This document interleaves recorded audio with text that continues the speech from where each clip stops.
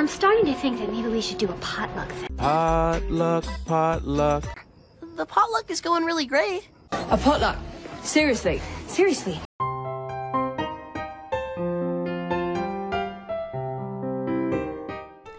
This is the Incredible Inman's Pop Culture Potluck.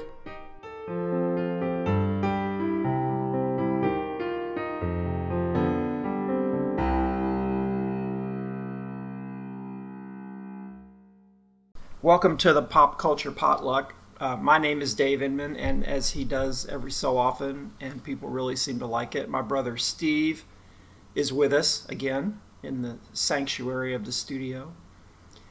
And we've done previous podcasts on what we watched on TV in the 1960s, and also the toys and the games we played with. And this time around, we thought we'd talk about the music that we grew up listening to and the kind of memories and associations we have with it. When we grew up in a musical family, professional musicians on both sides. My grandmother played piano by ear, Grandma Dixie. And you can jump in here anytime. Oh my gosh, what do you say about Grandma Dixie? She deserves her own podcast. She does. She used to play on the radio here in the area that we live in on a radio station. And she was somewhat popular, I guess. I think she was on wave radio.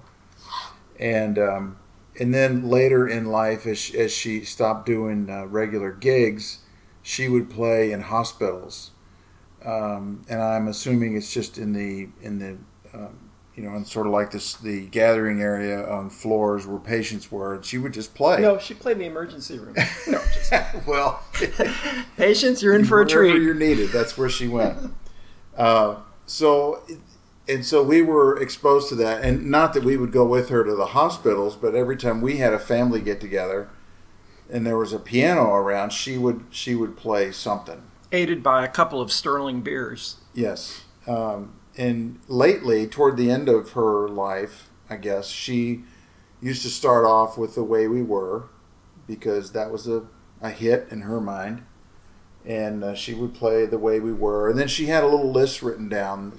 A set list that she would come and play, and everybody would gather around and sing. And it was a great experience. And then as I got older and I started playing music and be out and playing in nightclubs and whatnot, she would say things like, well, you're the reason, or I'm the reason that you're musically talented. In other words, if it weren't for me, pal, you would be nothing. And so, anyway, a lot of great memories. Always. Yeah, Grandma Dixie was a character, and she played piano by ear, which is amazing. I mean, basically, what that means is she could hear a song, and then sit down at a keyboard without ever having a lesson and just playing it. Yeah. And she had a very flowery style. So you can imagine how she went to town on The Way We Were. It was very, whoa, all over the key. But she did, I mean, it was amazing to watch her. She was truly talented in that way. And then on the other side of the family, we had my mom's brother, our Uncle Les. Uncle Les played upright bass. And Uncle Les was probably when he stood totally tall, he probably reached about 3/4 of the way up the upright bass, but he played it, and he was also a big influence, especially on you, I think. Yeah, he was. It was under his. He was the one that bought a bunch of really cool jazz records. Now our parents did also, but he would be the guy that if we had a little party at their house, he would put on a Jimmy Smith record, an organ player named Jimmy Smith, and he would be dancing with his wife, and all the kids would be around dancing. That was kind of fun. But he also played. He had a regular, and I don't know what exactly the terms of regular mean, but he played in a big hotel here in downtown every night, 5 nights a week. And I don't know, I think he told me once that he made $150 a week, which he thought was really good money. And that in addition to working all day in a shoe store. Right. And then playing at night. Yeah, but we have to say something about him in that he owned a nightclub for a short period of time. called the Say When. Yes. And I'm not sure how he got involved in that, but apparently there were some partners. Maybe they were in the mob, I don't know, but he was in on it. And he brought in Bo Diddley.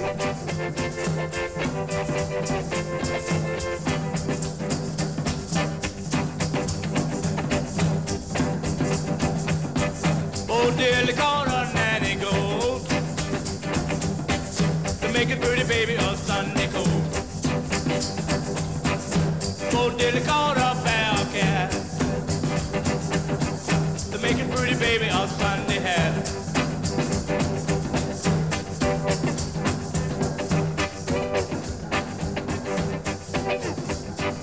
To play at the Say When Club. You didn't really? Or if I did, I forgot. And then, now I don't know if he did this on the same weekend he brought in Bo Diddley, but that was a big deal, bringing in Bo Diddley. But also, my Uncle Les was a real character in that and this is all legend, so you're going to have to, you can't check this because everybody who knows if it's true or not is dead, but he hung from the ceiling of the nightclub,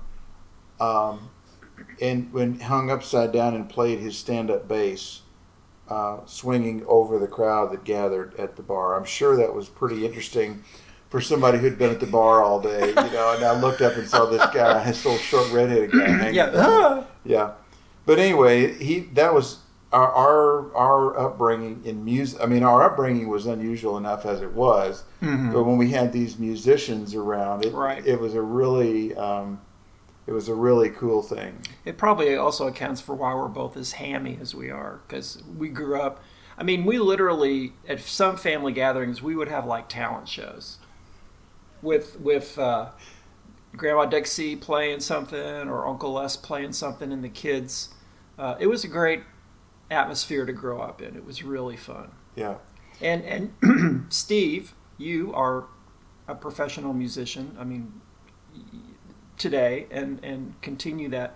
I don't have it at all, but you have the musical ability in our family, and you've played a number of instruments. And well, it's fun. I mean, it's a joy. I love it. I wish I could make a living at it, but I can't. But that's okay.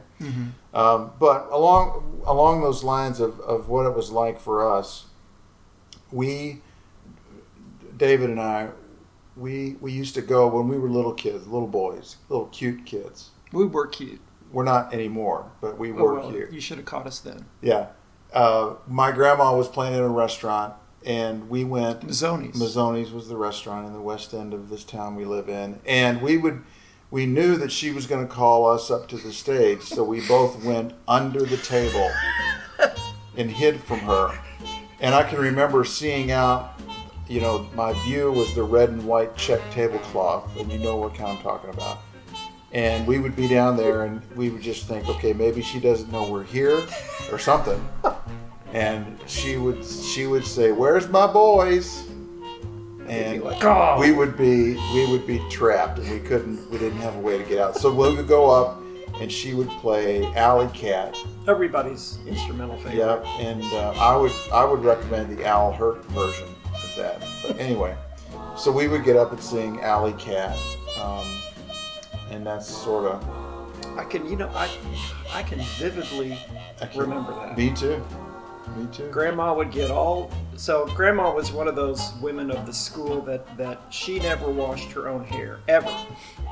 She went to her hairdressers twice a week, Zella, her hairdresser. And especially before a gig, she would, get all dolled up and put on makeup, and she would come to our family gatherings before she'd go to the gig, and she'd be all made up. And so first thing she'd do is, don't kiss Grandma, don't touch me. Talks about her in the first person. Yeah, and then she'd say, doesn't Grandma look pretty? Which has kind of become a catchphrase in our house. But again, Grandma Dixie deserves her own podcast, and maybe we'll do that someday. Yes. So we also grew up just around a lot of music in the form of music on records. And we kind of the centerpiece of our living room was this big old Sears Silvertone hi-fi. It was the kind that looked like furniture. It had its own legs, and it was wooden, with the cabinets and everything. And my parents played music a lot, and it was either they were not the rock and roll generation. No. They just missed that. So it was a lot of Broadway cast albums, The King and I, My Fair Lady, Camelot, and then jazz. Dave Brubeck, Ahmad Jamal, Howard Roberts, Chet Baker, people like that. Yeah. And I remember one of my mom's favorite recordings was she bought a single of Sarah Vaughan singing Misty. I've got it. You still have it? Look at me. I'm as helpless as a kitten up a tree. And I feel like I'm clinging to a cloud I can't understand. I get misty just holding your hand.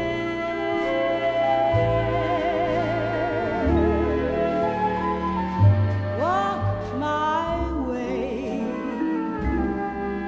and 1,000 violins begin to play. Or it might be the sound of your hello, that music I hear. I get misty the moment you're near.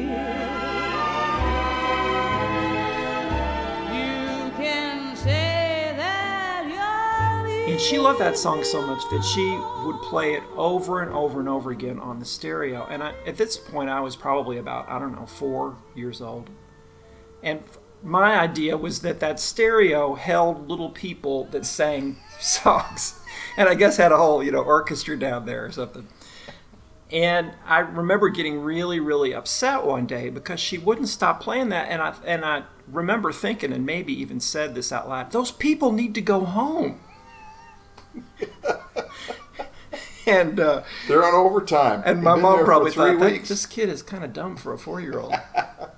But that's a vivid music associated memory. So not a lot of rock and roll in our house until, really, I used to tell the story, and this was true, the night the Beatles were on the Ed Sullivan Show, the night that everybody talks about as being so historic, we were watching Walt Disney's Wonderful World of Color. We were not watching Ed Sullivan. We totally missed it.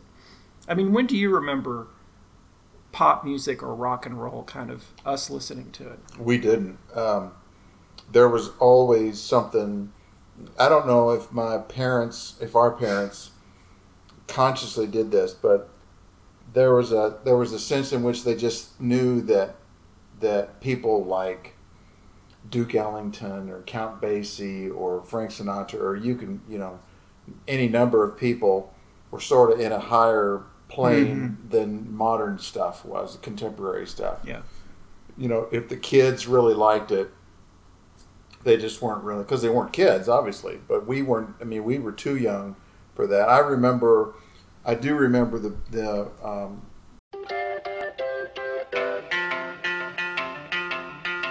thought love was only true in fairy tales, and for someone else, but not for me.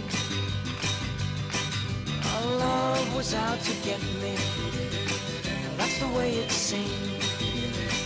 Disappointment haunted all my dreams. Then I saw her face. Now I'm a believer. Not a trace of doubt in my mind. I've been alone. I'm a believer. I couldn't leave her if I tried. I thought love. I remember being aware of the Monkees even before I was aware of the Beatles. I bet that is true for me too. Because they were on TV, and we watched a lot of TV, obviously. But that was a big deal.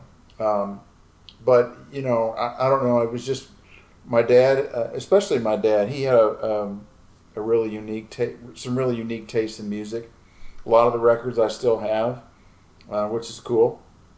But I don't have anything to listen to him on. But he was a major influence, and I think that's probably one of the reasons why I wanted to be a musician, because he held musicians in such high esteem.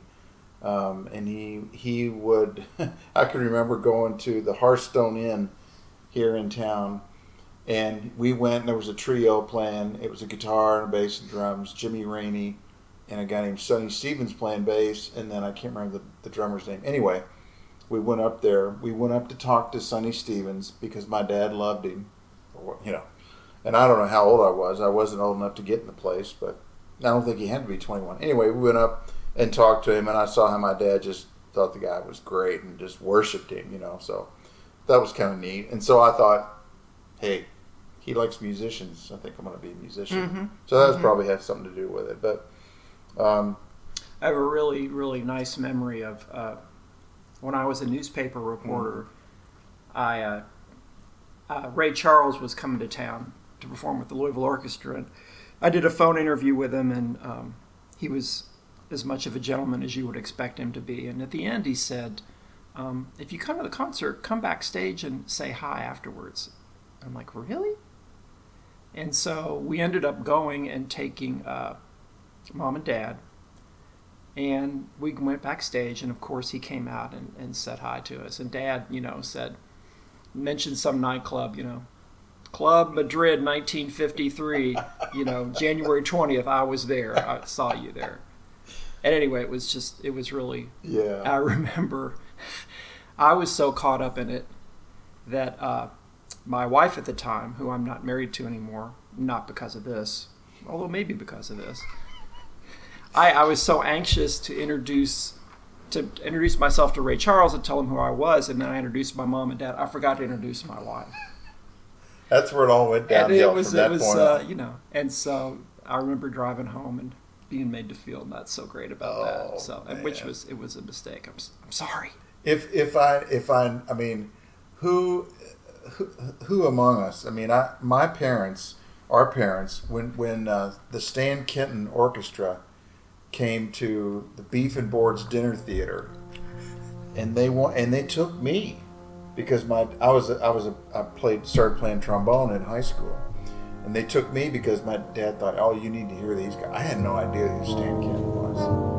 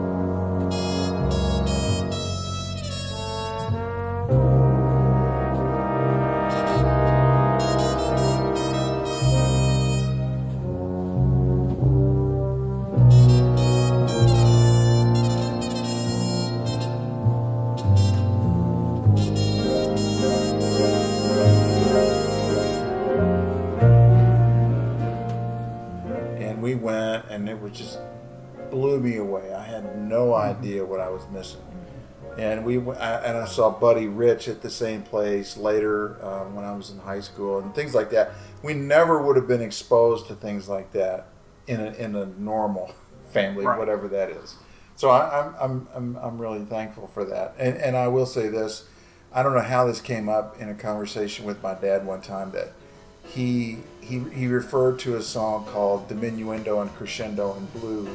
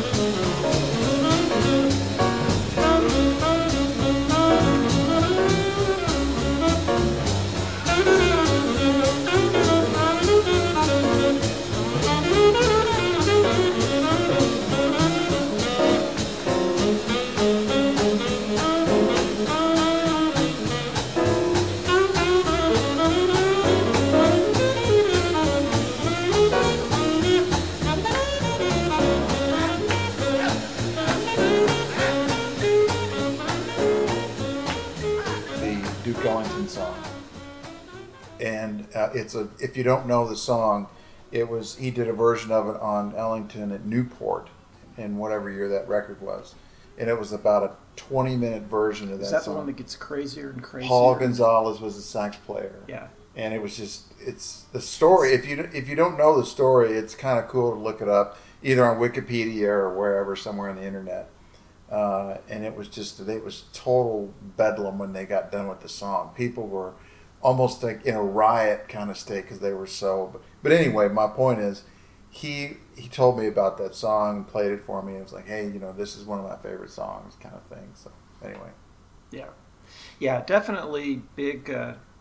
Jazz is still my favorite kind of music, and they really taught us what quality music was. I guess sometimes that's just in the ear of the beholder, but I still like it. So by the late 1960s, I think you're right. The Monkees was like our introduction. The Monkees and Herb Alpert. Yes. We had every Herb Alpert. We played. I think we had a Herb Alpert album in our house that probably has deeper grooves in it than it did when we got it because we played it so much. And Burt Bacharach kind of entered into that too. Because our mom thought he was really cute. So why? That's what she told me later.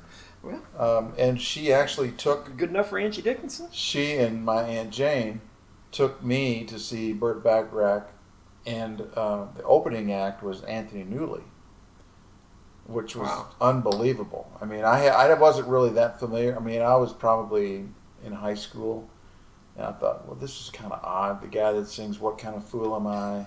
and so, but anyway, it was unbelievable.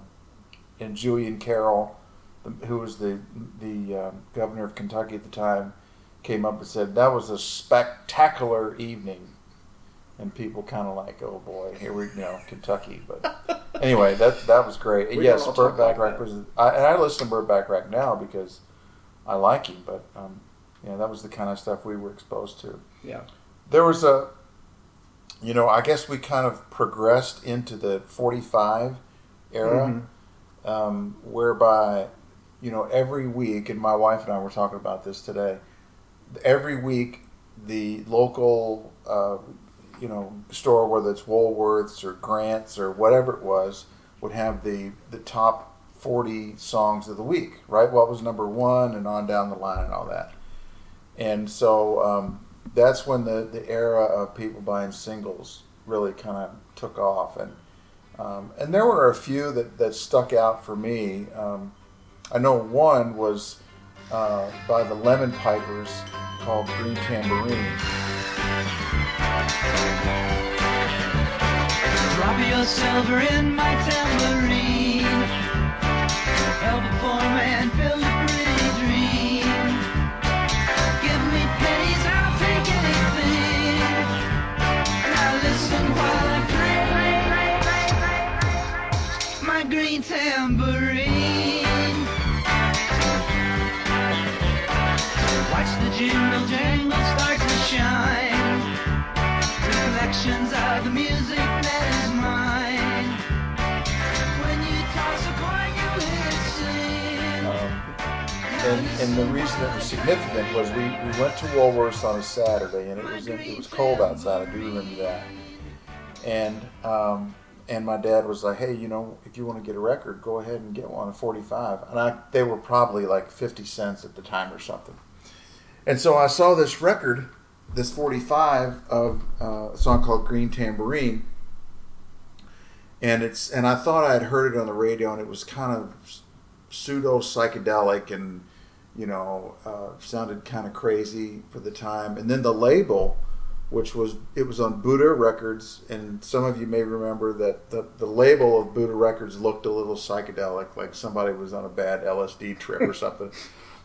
And so I thought, that's rebellious enough for me, so I'll get that one. So I got it, and my dad just kind of rolled his eyes at me, and we got it. And that was 1967. So that was a big deal. That's just one of those things that probably is not. I wouldn't say it's my favorite song of all time, but that's kind of what this is all about. songs that mean something to us, or we have some sort of particular memory about them. Well, I do think the late 60s, early 70s was kind of a golden age of pop music. I mean, we liked it anyway, and there were just certain songs that we still remember from that time. What about you? What stood out for you during those late 60s? Raindrops are falling on my head, and just like the guy whose feet are too big for his bed, nothing seems to fit. Those raindrops are falling on my head, they keep falling. So I just did me some talking to the sun, and I said I didn't like the way he got things done, sleeping on the job. I do remember Raindrops Keep Falling on My Head. That was a big one. Oh, yeah. And some of the other ones you've got written down here. Well, I remember you got, it seems like one birthday, you got like 7 copies of Dr. My Eyes by Jackson Browne. Yes. It was like every kid gave my 13th birthday. 45. Dr. My eyes have seen the years and the slow parade of fears without crying. Now I want to understand. I have done all that I could to see the evil and the good without hiding. You must help me if you can. Doctor, my eyes, tell me what is wrong. Was I unwise to leave them open for so long?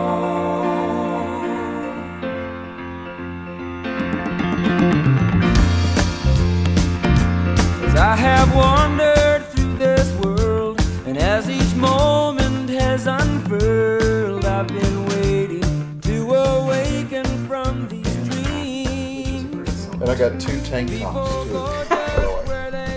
That was the tank top Jackson Browne birthday. Well, Nice. it was memorable.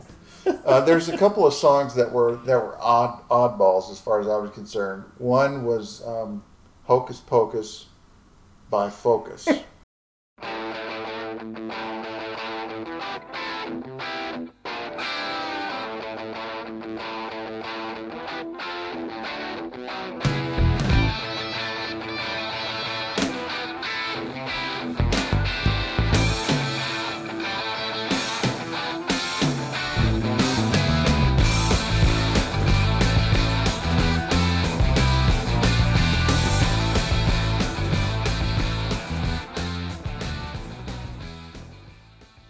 Okay?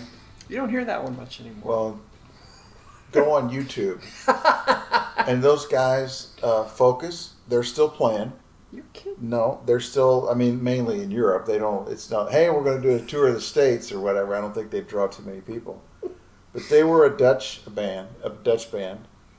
And the part at the end is what's really goofy to me.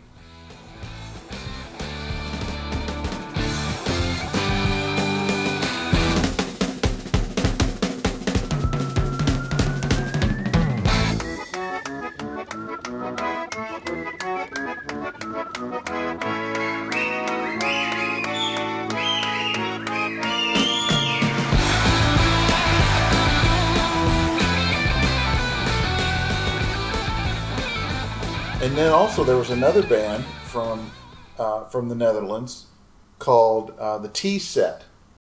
My Bellamy, you were a child of the sun and the sky and the deep blue sea. Ma Bellamy, après tous les beaux jours, je te dis merci, merci. You were the answer on all my questions before we're through. I want to tell you that I adore you and always do. That you amaze me by leaving me now and starting new. My Bellamy, I'm in love with you. Let the bells ring, let the birds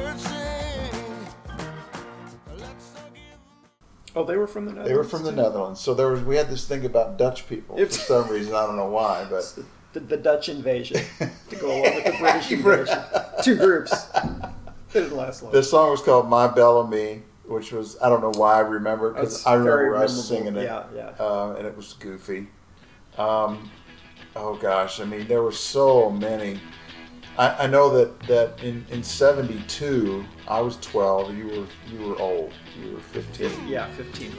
We had a cousin that graduated from high school, and he got, I guess, the cool hip album of the time was the Guess Who's Greatest Hits, right?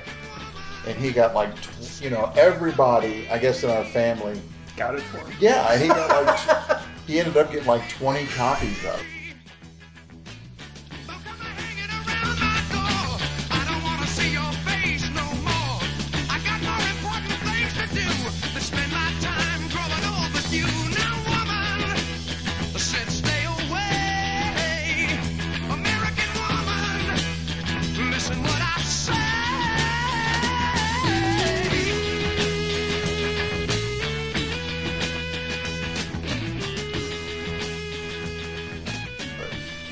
And so we automatically thought that was really hip and cool and all that sort of thing. So I think we got that. And there's a few others. I know that I remember we went to Florida in '68.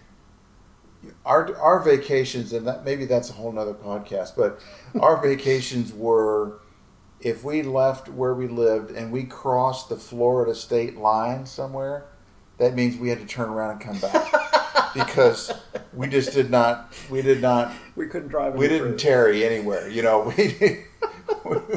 So we went to Florida, and I'm sure it was the northernmost part of Florida. And we went into this hotel bar because our dad needed to get some beer.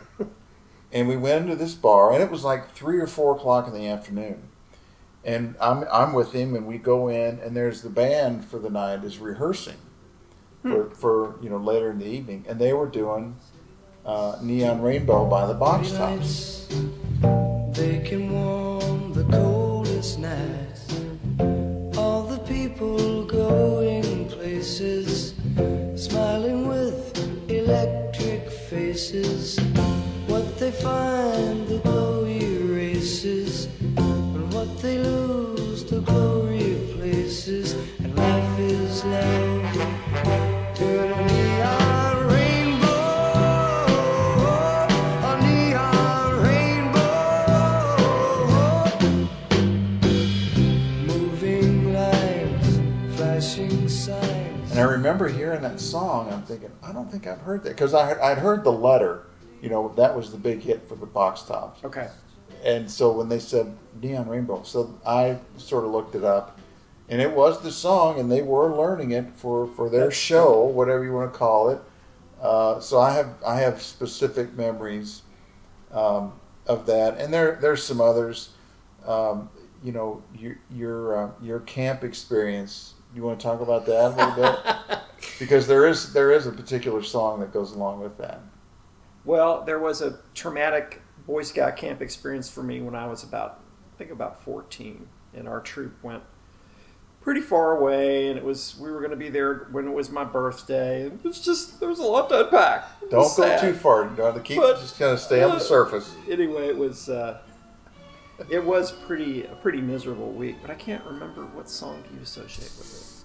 What do you have? Hello, Muddah. Hello, Faddah. Here I am at Camp Granada.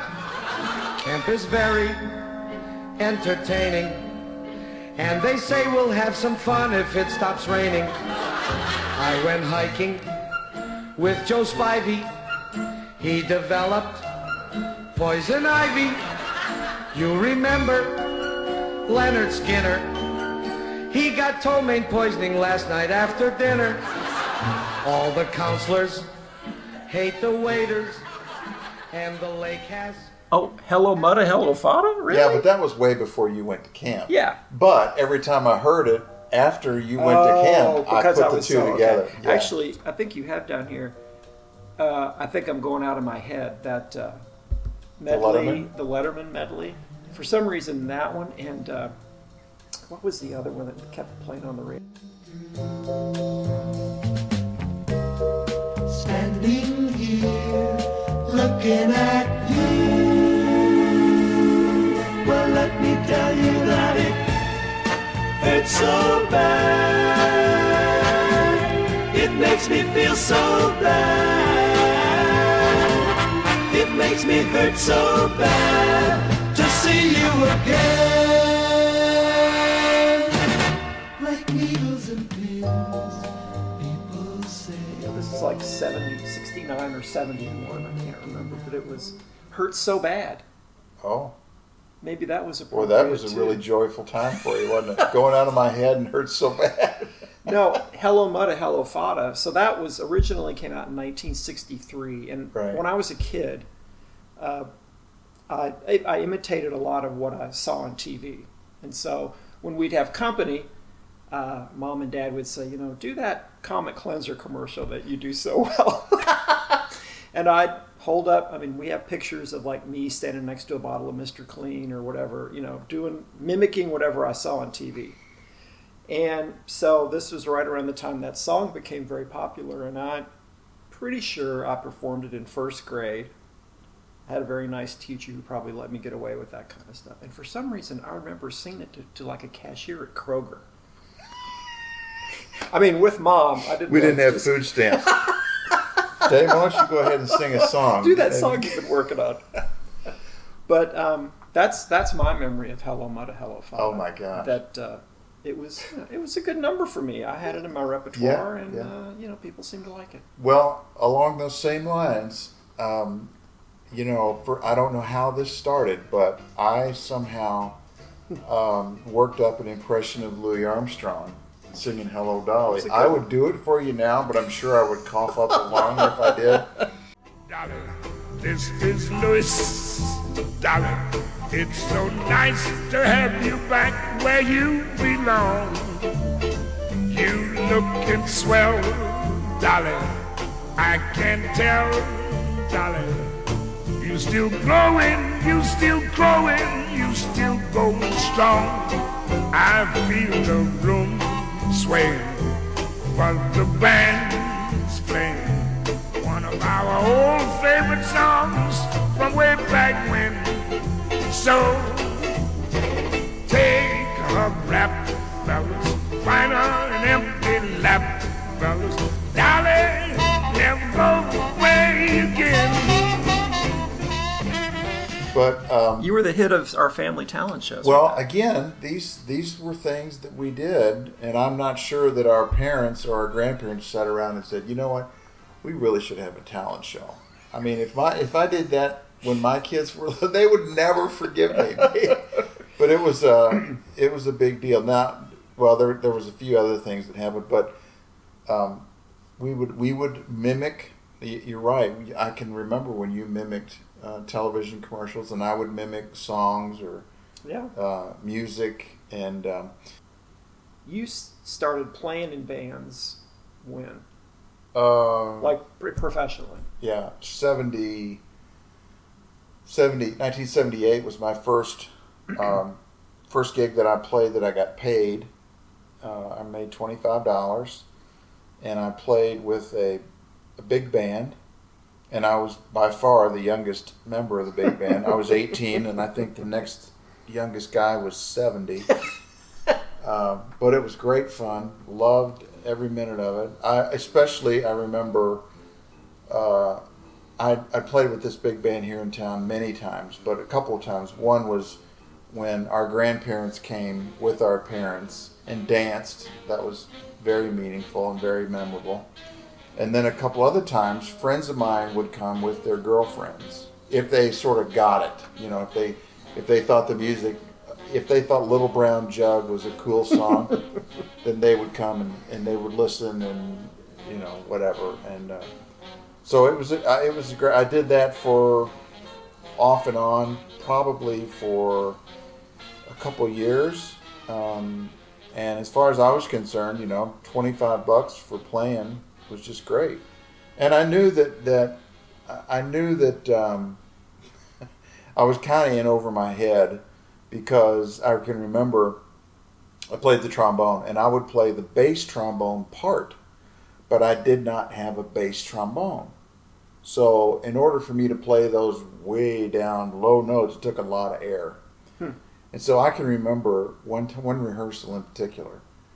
The director of the orchestra was standing in front of the trombone section, and he would look at me and he would point and go like this, as if to say, hey, I need more from you. And I was about that far from passing out. I ran out of air, and I just stopped and I couldn't even, I thought I was going to die that evening. Wow. It was on a Monday night. Anyway, that was, I knew that it was hard, but it was so much fun that made up for all the work. But and then other things led to that band led to other things, and on and on it went. But it was a fun time, a lot of fun, and I love my kids love to hear stories like that they used to when they were little. I don't think they really care that much now. Wasn't there one gig where the drummer was having a solo and he got so much into frenzy that half his drum kit fell apart or something like that? Well, that was, yes. He was, this guy's name was, the Mad Drummer was his moniker, right? And he had a name that I'm forgetting right now, but anyway, he would he had his following, and it was mostly women that would follow him, and they were, way past the age of wearing makeup and stuff like that. They shouldn't have been, is my point. And they would get all just done up and dressed and everything, and then he would during the break, he would go out and dance with all the women, and then when he was at the bandstand, obviously he couldn't do that. But yeah, he got carried away one night, and one of his cymbal stands fell off the drum riser and almost took out one of the saxophone players. But just stuff like that is just ridiculous. But they're funny, and they're at the time it didn't seem to be funny, but looking back on it now, it was very memorable times. Yeah. So. All right, we're going to wrap it up. Thanks for listening, and we'll see you later.